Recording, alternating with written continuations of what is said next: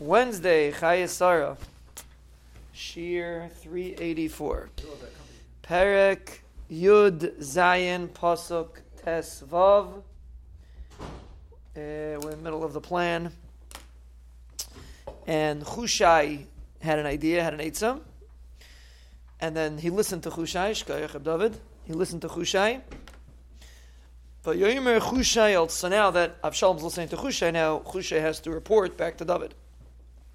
This and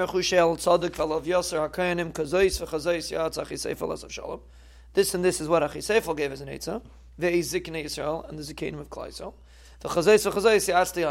This is what my eitzah was.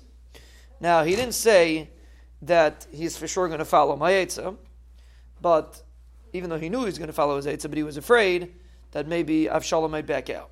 So he said like this: V'ata shilchu mehira, quickly send a message. Vagilu David Leimar al tolan alayla ba'arvis hamidbar. Don't sleep in the Arvis Hamidbar where he was now. V'gam over Tavar, also pass over the Yarden. Pen Yevula la Melach u'lechala Mashitai. Maybe the Melach, he's referring to the Melach, according to Rashi, the Melach means Avshalom, which is a little bit of interesting pshat, that he would call Avshalom the Melach. But the Mitzudus learns, so then according to Rashi, the pshat is Pen Yevula la Melach. Maybe the Melach, meaning Avshalom, will change his mind and he'll switch and follow Achisephel's plan. The Mitzudis says Pen Yevul Melech means maybe David will be killed because he's going to follow Avshalom's plan. But either way, he was afraid that they would follow Avshalom's plan, so therefore he told David to run away. So what was the plan? The plan was that they're going to send these two boys to run. And no one's going to notice if these two boys run. No one knows that they're connected. What happened was, they were standing Be'in Regel. The Shivcha went to tell the plan to them. They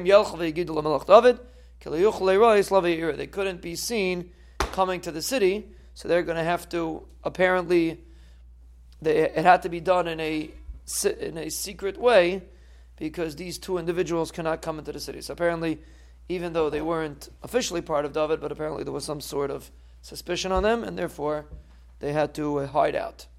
Someone saw them, like everything else in this world, that someone saw, and they told Avshalom v'yachushneim behir. They both ran. V'yavayu al beis ish b'vachurim. They came to someone that lived in Bachurim. Who lived in Bachurim? Shimi ben Geir lived in Bachurim, and that's where he came from. He came from Bachurim. So they went and they came to a beis ish in the city of Bachurim. V'loi be'er b'chatzerei, and this individual had a hole in the chatzer. V'yerdu sham. They went down to the Chatzer, so because they went down to the hole, they were hiding because the people thought that they were chasing. They were running to tell David something, so therefore they went into the hole. I believe someone says that this ish was Shimi ben Geir himself.